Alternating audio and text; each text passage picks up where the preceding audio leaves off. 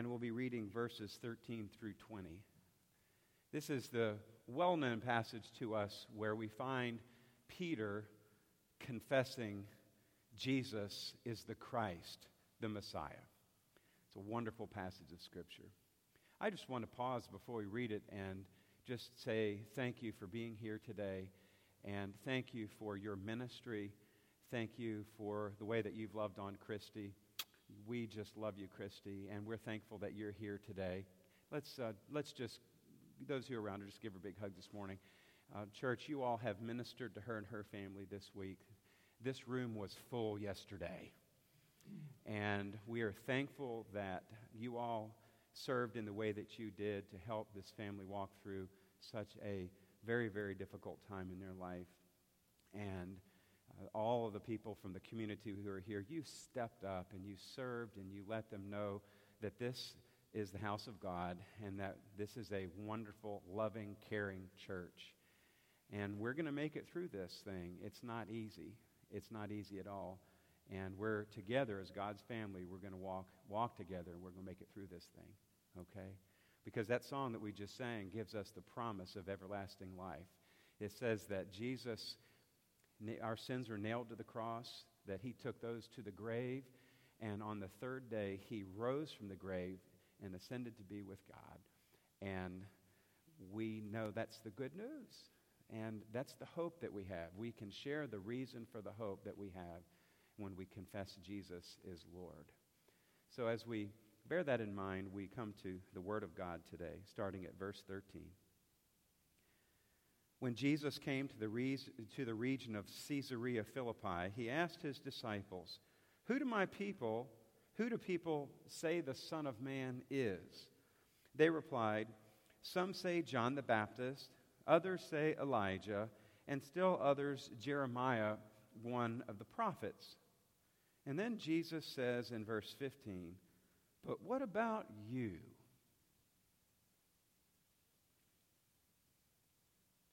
Who do you say I am? Simon Peter answered, You are the Messiah, the Son of the living God. Jesus replied, Blessed are you, Simon, son of Jonah, for this was not revealed to you by flesh and blood, but by my Father in heaven. And I tell you that you are Peter, and on this rock I will build my church, and the gates of Hades will not overcome it. I will give you the keys of the kingdom of heaven. Whatever you bind on earth will be bound in heaven, and whatever you loose on earth will be loosed in heaven. And then he ordered his disciples not to tell anyone that he was the Messiah. The word of God for the people of God. Thanks be to God. Would you pray with me today? Lord Jesus Christ, Son of the living God, have mercy on us, we who are sinners saved by grace.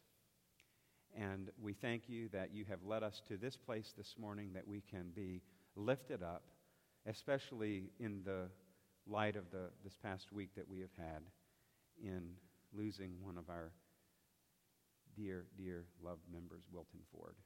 Bless Christy, bless his family, uphold them, surround them with your love, wrap your arms around them and sustain them in the hours and days that lie ahead. And there are others in our congregation who know exactly what that burden is like. And we are grateful that we can be part of a body that when some of us are doing pretty good, we can reach out and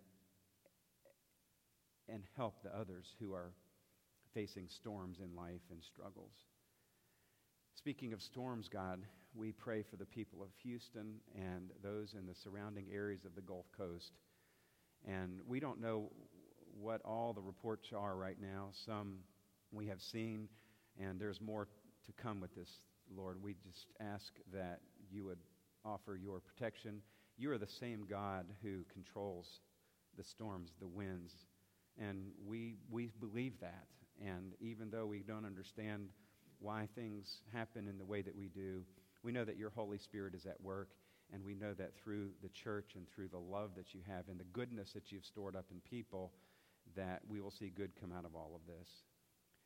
And we know that our job here at this faraway place is to pray and then seek how we might help through our partnerships that span across this country and through the globe.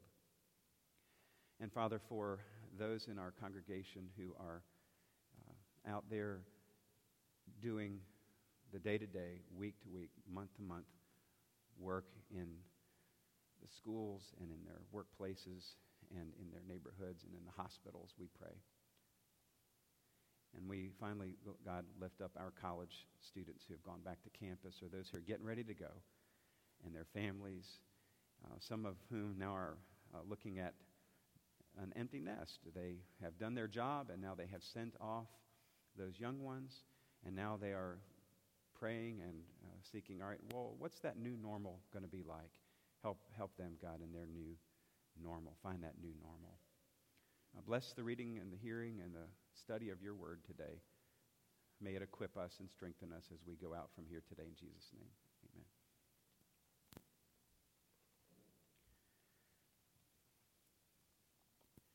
So Jesus is ready to face Jerusalem. If you study this passage and look on to verse 21, you see that he knows that he is on the journey to the cross. And so he takes his disciples to a place a little farther away than where they have been, away from the area of Galilee. So they go up about 20 miles north of the Sea of Galilee to a place called Caesarea Philippi. And I think that if you look at what he's trying to do, that he was looking to get them away from the crowds and away from the people who were perhaps seeking after Jesus and needed to do some teaching with his disciples. I believe that he also took them to this city because the past history was one that, if you look at the landscape, had a history of paganism. There were many, many temples to pagan gods there in the area of Caesarea Philippi. In fact, it was known for the home of the Greek god of nature, Pan, P-A-N, Pan. And there was a grand temple there as well. And then there was also a tremendous history of Roman oppression there. A big temple for Caesar. So Jesus takes his disciples not only to a far away place to be with them, but also a place that in the background is paganism and Roman oppression. And it is there that he questions the disciples and he says, who do people say I am? What are they saying? It would be like us going out into the community here and saying, folks, who's Jesus to you? Who is Jesus to you? You get all kinds of responses. Good teacher, good person, Lord, Messiah. It would be like us going out and saying, what's Huguenot Road Baptist Church to you? We hope we'd get a lot of good responses, right? Jesus says, what are people saying about me? Who do they say I am? And then they responded, well, some say you're John the Baptist, and others say you're Elijah, and others even say you're Jeremiah, one of the prophets. So he's kind of looking at the larger circle in the backdrop of all of this, and then he says, now who do you say I am? And he asks that question, and that's a question that each of us, we need to wrestle with that. Because every single one of us has to answer to God and has an appointment with God and needs to deal with that question. Who do we say? Who's Jesus to us? Right?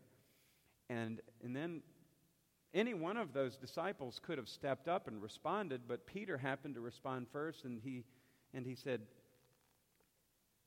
you are the Messiah, the Christ. Messiah is the word for anointed one. You are the Christ, the Son of the living God. And then Jesus, he responds, and he says, blessed are you, Simon, son of Jonah. This was not revealed to you by flesh and blood. Meaning, Simon Peter, he didn't just make that up. He didn't do it on his own human volition, on his own power. Jesus acknowledges that this was the work of God. He says, this was not revealed to you by flesh and blood, but by my Father in heaven. And what I believe Jesus is saying there is that every single one of us is created in the image of God. Every single one of us, if you study Scripture, has a longing to know our Creator.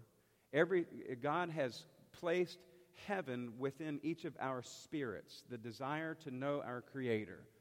Eternity is welled up inside of us, and we have to simply respond to that leadership of the Holy Spirit.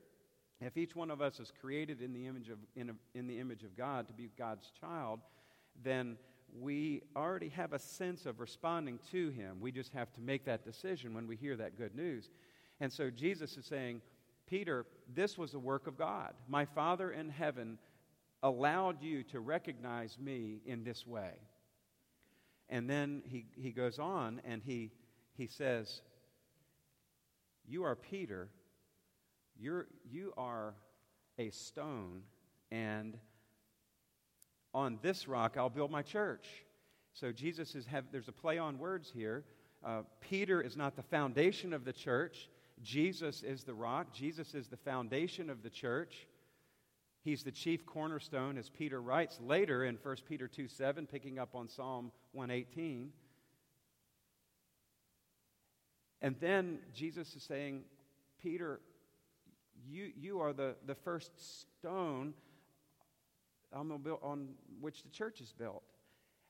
And you and I are living stones. You and I have that same responsibility as being part of the church, building the church. And then the word I wanted to point out to you, and if you're taking notes, is where in verse 18 Jesus says, I will build my church. He didn't say, I'll build your church. He said, I'll build my church. So it's very clear whose church it is. It's the church of Jesus Christ, the ecclesia, the called out ones. And we are simply sinful people saved by grace who are the living stones on which the church continues to be built. Isn't that really neat to understand that? It's the Lord's church. We're just part of it. We're stewards of it.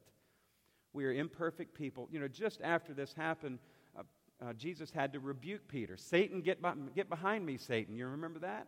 And then we also know that Peter denied him 3 times.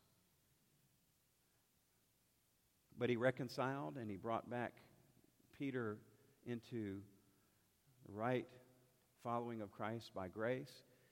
And it's an example to all of us, imperfect people, sinful people saved by grace, who are the living stones who make up the church. And the good news, secondly, is that death and despair will not overcome it.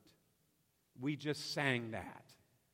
Amen? Philip, it's really neat how you've selected that song today. But death and despair will not overcome it. There are some churches who die, but the reason they die is because the people lose God's vision. People take their eyes off of Jesus, and the church can get closed in, and the doors shut, and churches often don't pay attention to what's going on in the community. And things that tear up churches are like internal conflict and turmoil and sin that gets all swept up in there. We have to understand that it's Jesus' church, and He desires for it to live, and death and despair will not overcome it. As long as we keep our eyes on Jesus Christ as the author and perfecter of our faith, the chief cornerstone, we will live, we will thrive, we will survive, we will succeed as a church. We have to have God's vision. There's a lot of things that go into that, but we know that the promise is death and despair will not overcome the church. The church is here to stay, and I'm thankful to be a part of it. There's no better time than the now to be part of the church of Jesus Christ. The world is hurting. The world needs good news. The world needs hope. The world needs to see what an example is of how to love God and love neighbor, and to respect every man, woman, and child, no matter what background, no matter what their creed, what their language. That's our call. Death and despair will not overcome that. We will not allow that to happen. God's desire is for the church to grow and multiply. The gates were symbolic of, the gates of Hades here, symbolic of the authority in the city. City gates where decisions were made, where government rested. And Jesus is saying here the gates of evil, the establishment of evil will not overcome my church. And then he talks about keys. I think that keys help us to understand authority and responsibility that we've been given. I think I have time to mention this little story. I'll never forget when I was a junior in high school, I was working at Kroger. And I had been driving the hand-me-down 62 Ford Falcon from my stepsister, right? Inline 6, 3-speed on the column, no heat, right? Bias 2-ply tires and all that stuff, whatever those things. And, I didn't think that it was the coolest ride in town. I wish I had it back now, right? So my parents, my mom and stepdad had a friend who had a son that went to a different high school, and they had gotten him a new car, and they were going to sell his 1976 Chevy Vega. And I saw it out in front of their workplace with the for sale sign on it when I was driving by. And I went in and I talked to Mr. Cannon, was his name, and I asked him in his office there if he had a buyer yet, and he said no. And I said, well, I'd like to buy the car.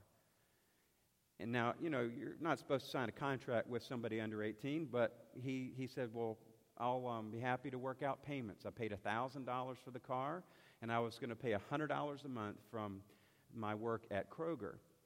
The bad thing was I didn't ask for permission from my parents.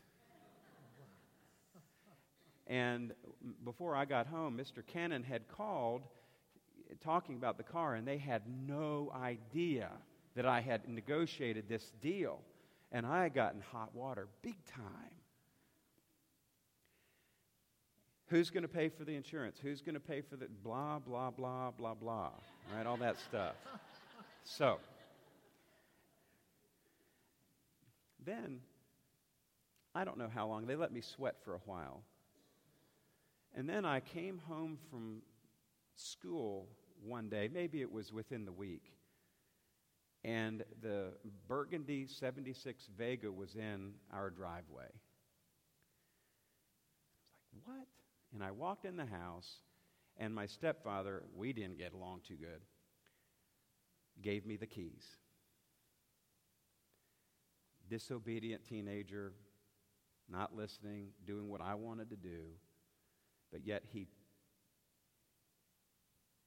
worked it out, and I still had to pay for the car and all that stuff, but he gave me the keys.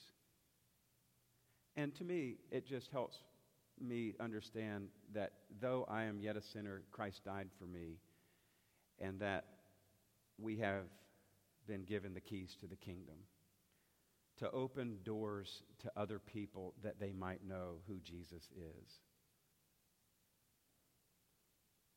See, we are responsible. We've given responsibility with the keys, like Peter.